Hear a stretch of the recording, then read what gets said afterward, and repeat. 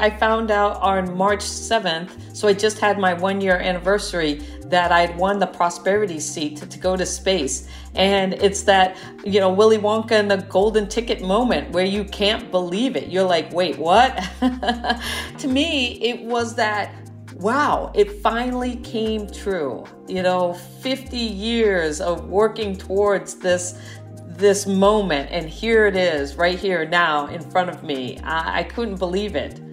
Welcome to episode 2 of the Big Interviews Astronauts mini-series, in which we sit down with pioneers who have left their mark on space exploration history. This series of The Big Interview is produced ahead of the Aim Higher Gala, which will take place on the 3rd of May at the Science Museum in London to celebrate the 50th anniversary of Apollo 16 and the future of international space travel. This week, we meet Dr. Sian Proctor. Sian made her first spaceflight last September on the SpaceX mission Inspiration 4. Sian's 3-day flight was also a first in a couple of broader respects. It was the first ever all-civilian space operation, and at the controls of the spacecraft Resilience, Sian became the first black woman to serve as a space pilot. Prior to her first launch, Sian had a background as a geology professor and science communicator, featuring in several television shows. I'm Andrew Muller, and I spoke to Dr. Sian Proctor on The Big Interview.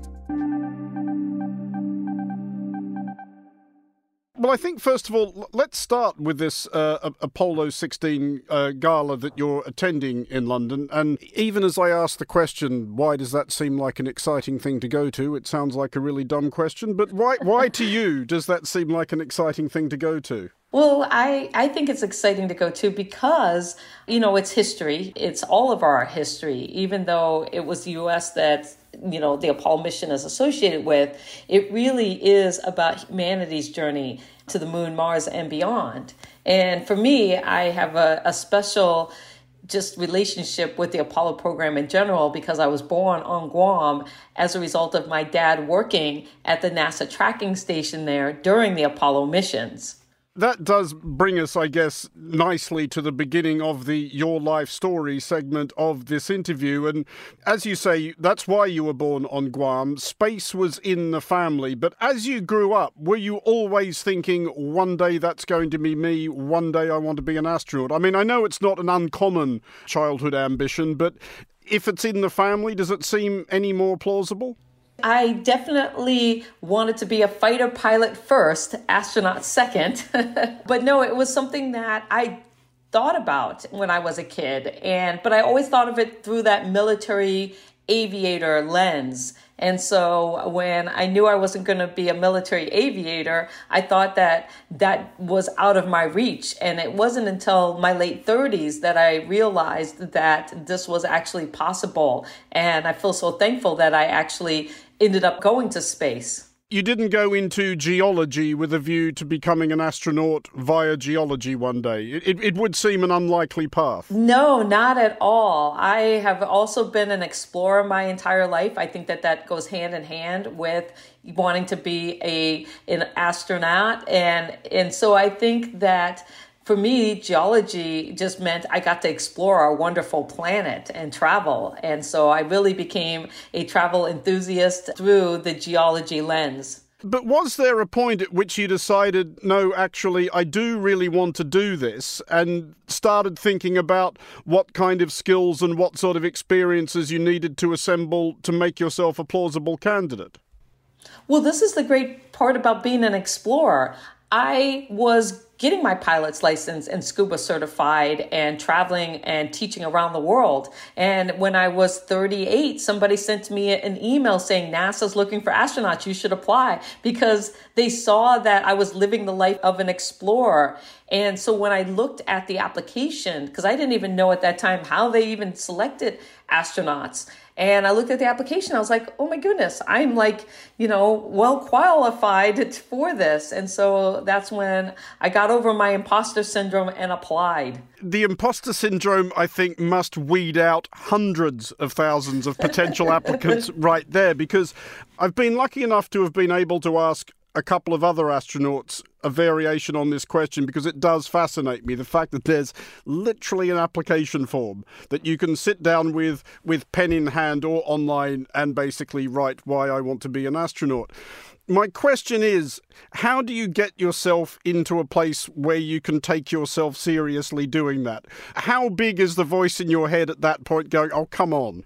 Oh, the voice inside my head was screaming, they'll never pick you. You're just a community college professor. What are you doing here? But my dad just kind of instilled this idea in me that don't talk yourself out of opportunity. Let somebody else decide whether or not you're qualified. So when that voice is screaming at me, I always bring up my dad's voice saying, okay, what's the worst that can happen here? Why aren't you applying? Even if they say no, at least you put yourself out there. And so that's kind of been a philosophy to live by. What is the selection process actually like? Because you got almost all the way through it, I think, in 2009. How many stages are there? What kind of feedback do you get? Basically, what happens? Well, there's 4 stages, really. You apply, and thousands of people apply. And then there's the 450 highly qualified. And that's when they start kind of looking into who you actually are. And then from there, they choose 110 or around there, around 100, 120, to first round interviews. And then from there, they choose 40 to 50, whatever the number is going to be for second round interviews where you become a finalist. And then from there, it's a yes/no phone call, whether you are an astronaut or, please try again. And so I got down to the yes/no, and it was please try again. What was your sense, though, of what they are looking for throughout that process? What sort of, not just skills, but I suspect personality qualities must come into it massively? Well, I think they're looking for people who are well-rounded, that they're just not hyper-focused on one thing, which is to become an astronaut, that they have other outside interests. Also, how well you get along with other people, the kind of things that you enjoy doing, researching, those kinds of things. Ultimately, I wasn't selected, so maybe I'm not the best to answer that question. On the commercial side, though, you can go as an artist and a poet. I'll move on to that shortly, but when you get to the end of the NASA program or the NASA selection program and you don't quite make it, do they let you know why? Is there any feedback from them at all? No, there was no feedback. It was just, we hope you'll try again. And most astronauts don't make it on the first try, but to come back again, I was 39 at the time, and NASA's only taken one female over 40 in its entire history. And that was Barbara Morgan, who you could technically say was a special case because she was Krista McAuliffe's backup for the first teacher in space. So they won't say that they age discriminate, but all the data skews towards younger women. How big a jolt was that personally? Because that must be harder than not getting anywhere. Like, I imagine if I applied to NASA to become an astronaut, I would very swiftly get a nice letter I could hang on my wall saying, Dear Andrew, thank you for your interest in becoming an astronaut, but you've got to be kidding. And I could probably learn to live with that pretty quickly. But was it hard coming to terms with getting that close but not quite getting there? Absolutely, because your childhood dream just came, slipped through your fingers. You were so close to getting it. And I really thought, and then the imposter syndrome voice comes in and says, see, I told you weren't good enough. You need to get yourself better. You need to do all these things and make all these changes. And you kind of go into a little bit of a spiral after that. But how you come out of that is just as important. And so instead of seeing this as a failure on my part, I saw it, I switched the narrative and decided that this is a celebration, that I was a finalist for the astronaut selection process. I mean, I got down to the less than 1% of the people who applied. And so I just turned it around and said, this is worth celebrating. And there are other ways for me to contribute to the advancement of human spaceflight, even if it's not through NASA. So from that point, how conscious and deliberate was your process of thinking, I'm going to do this, I'm going to figure out what I need to do, and I'm going to tick these things off? Well, from there, it becomes more about hope for the future, where you're like, okay, if I'm not going to end up being a NASA astronaut, I hope one day I'll be able to go commercially. And so I had that, but then I also told myself if I don't make it to space, I can still advance human spaceflight as an analog astronaut living in Moon and Mars simulations. And so I pivoted to that area. I did want to ask about that. I think you spent 4 months in a simulated Mars habitat in Hawaii. Is there a way to explain what that's like? I mean, I realise a lot of people listening to this after their experience of the last couple of years will now be thinking 4 months could do that standing up. But what was it like in the Mars habitat?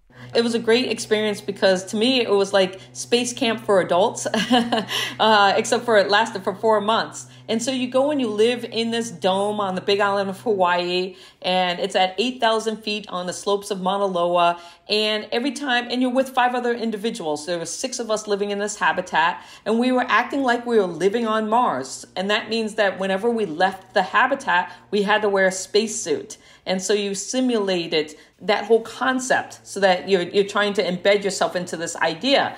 And as a geologist, you trample out of the habitat onto this lava field. So there's no trees or anything like that. So it feels very Mars-like. And you just immerse yourself into this wonderful world. And the best part was we were investigating food strategies for long duration space flight. So it was all about cooking for 4 months. And I'm a foodie. As a study in learning about yourself, did you find anything else out about yourself during that period? The way that you get on with a small number of people you might not previously have known all that well in obviously very cloistered circumstances, which is something which I guess is key to being an astronaut. Yeah, I learned a lot about myself, and that's one of the reasons why I challenged myself to do this. You learn how to regulate your emotions to some extent. I'm even keeled anyways, so there wasn't a lot of swings that I had in that regard, but also how you communicate with other people. The things that you learn that make you on edge, and then how do you deal with that? Like, you might not like the way somebody chews, or the way that they walk, or the way that their voice squeaks or something like that. And then after 4 months, that could potentially drive you crazy. Those are things that you regulate and not let bother you. And then there's also just this idea of conflict and conflict mitigation. You can't avoid conflict, but what do you do? 'Cause you're building a family, and all families fight at some time, but learning how to speak to each other and just rules of engagement when you're dealing with complex humans in a tight space like that. We'll wind forward from that point to late last year when you finally make it into space for the first time on Inspiration 4. And I will talk about the flight shortly, but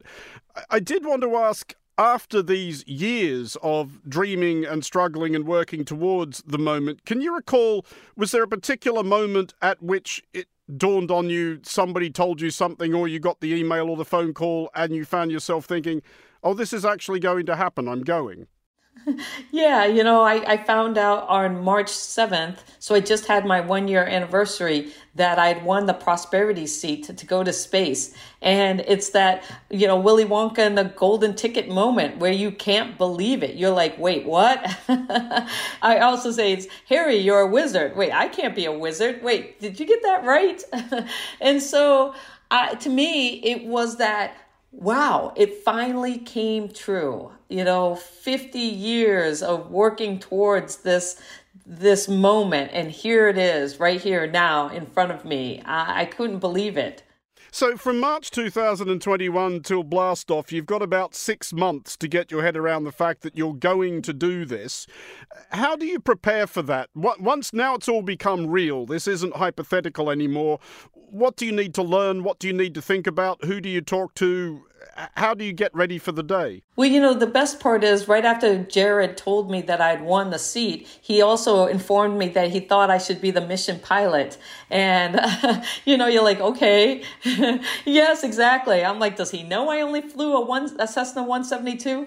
And so now it's about, well, what does that mean? How do I become the pilot of the Dragon spacecraft? And so it was a lot about going to SpaceX headquarters, where they train NASA astronauts, getting into the simulator, learning all of the systems, how they interact, because the modern day pilot is a systems engineer, because the spacecraft is autonomous. It can fly itself, but your job is to monitor the systems and to make sure that the Dragon is doing what it's supposed to do every phase of flight. And backing up my commander, because he's ultimately responsible for the spacecraft and all of the life on board. And so my job was to back him up and to know the systems. And so you go through all of these simulators and, you get into the books of what it is that make up the Dragon capsule and the Falcon 9. But you also have to do things like crew cohesion and bonding with your crew members. So we hiked Mount Rainier. We got to fly fighter jets. We went through centrifuge training. We went through hyperbaric training together. We did a zero-G flight together. So all of these kinds of experiences get you prepared for that day you blast off. And on that day, and I guess in the days you subsequently spent in orbit, for all the preparation you'd done, and I guess for all the reading you'd done about it, all the other astronauts you might have spoken to, did anything surprise you? I was surprised at how smooth it was, because we had heard that it can be, a lot of vibration and stuff, but it didn't stop me from being able to focus on my screen and what I was supposed to do during, the different phases of flight. So I was surprised by that. The other thing that I think surprised me the most was being on orbit when we opened up the forward hatch to reveal our cupola. A cupola is just a giant window that we flew into space and where we could look back on Earth and to experience Earth light. And as a geologist, I knew that the Earth had a high reflectivity, but I was just blown away by just how bright it was. And, we think about moonlight and how moonlight captivates us. There are songs and there is myth and lore around moonlight, and Earthlight is 1,000 times brighter and more brilliant and more beautiful than moonlight. And I got to experience that and really kind of put that into context for myself as a geoscientist and as an artist. Well, that's something I wanted to ask about, because first, I want to ask about how you would describe your artworks to our listeners, which I realise is going to be a tricky one because this is obviously a non-visual medium and they are visual works. But how would you describe them? Well, I'm an Afrofuturist artist, and so you can think of it as something like the book The Little Prince, but the female astronaut version of that. So I have characters like Afrobotica, which is kind of more of a robotic kind of Afrofuturistic version of human spaceflight. And then I have Afronaut, which again is more like the Little Prince character in that book. And so I just kind of think of what we will be like in the future. And then I create these artistic visions of the future for myself, and then I write poetry to go with it.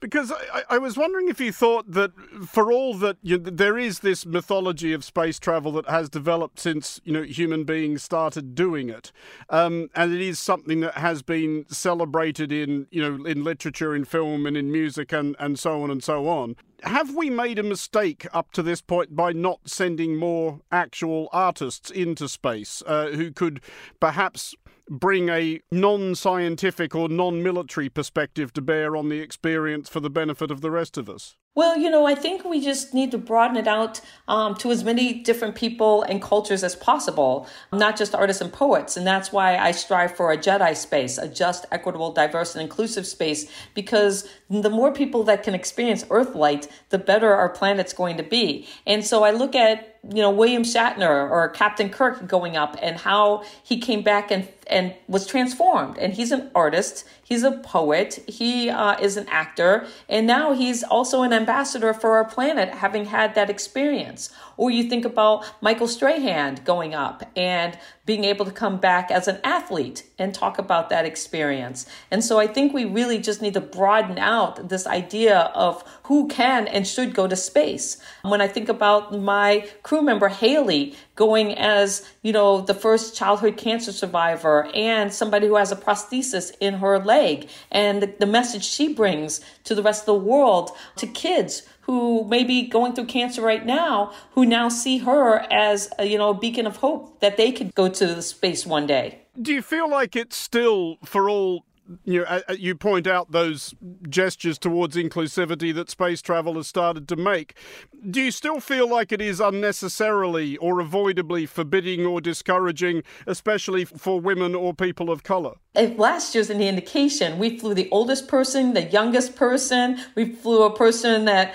survived cancer. We flew me as the first Black female pilot of a spacecraft. I mean, last year was a banner year. And so I just want to see that get more expansive. And I think now's the time to do that. So commercial space just is the direction to go, because it's going to open up access to so many individuals. Now, of course, it's going to take time. But even if you look at last year, the space providers like Blue Origin, they give away a seat. And right now they're giving them away to a lot of people who are more influencers, like Michael Strahan, but they may be giving it out to people who we don't know. And they flew Alan Shepard's daughter, and a lot of people probably didn't know her.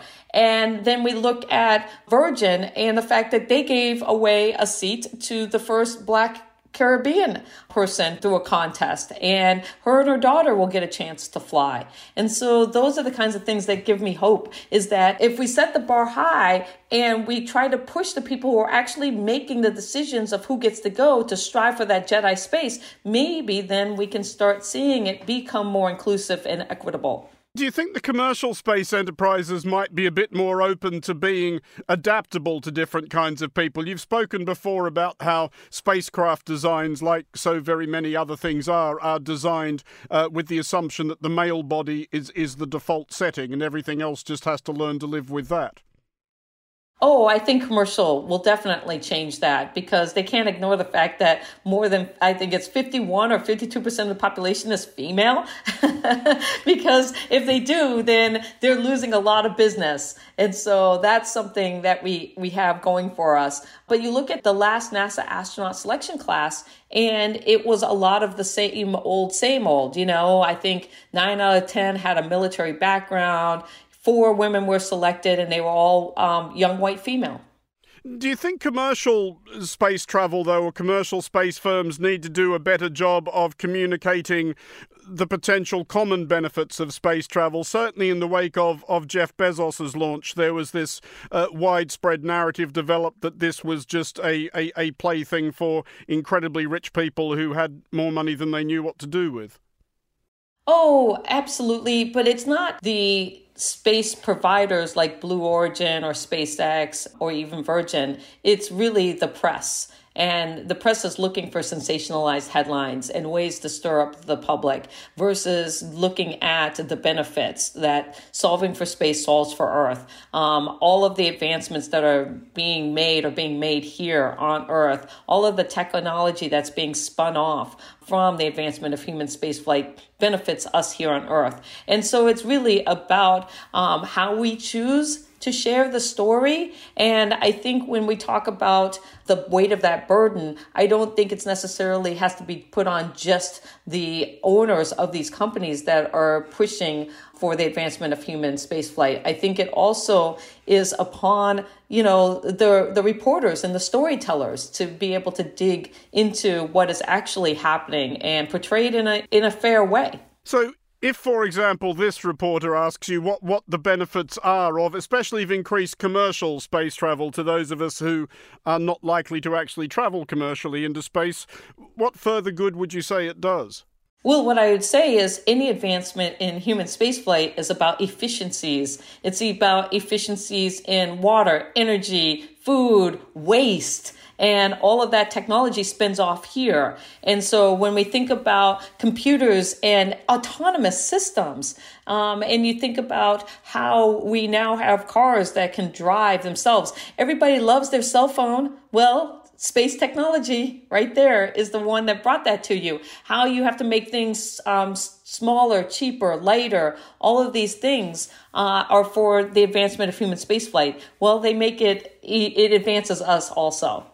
So do you now, or do you still have ambitions of going again? Is that something you're working towards?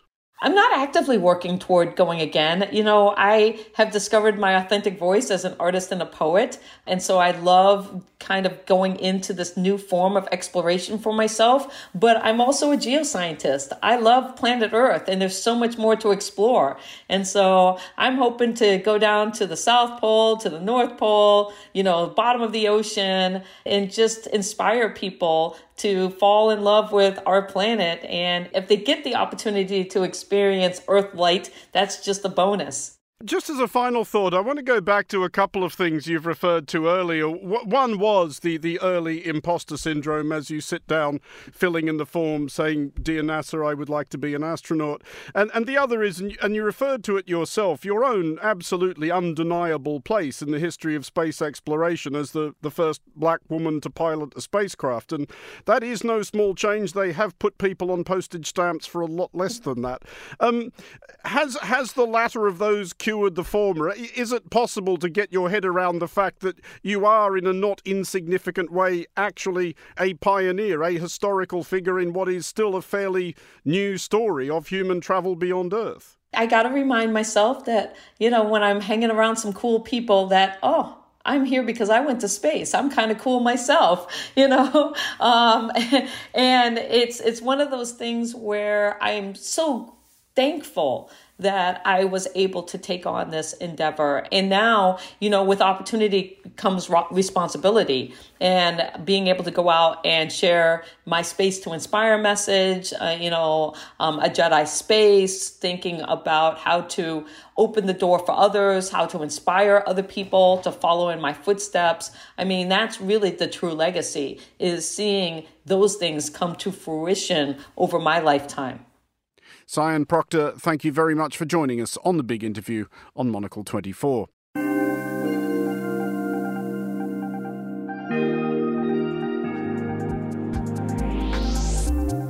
That's it for this special edition of The Big Interview. The Big Interview is produced by Emma Searle, edited by Steph Chungu, and researched by Lillian Fawcett. Thanks also to Christina Korp, founder of Space for a Better World. From me, Andrew Muller, thanks very much for listening. Until next time, goodbye.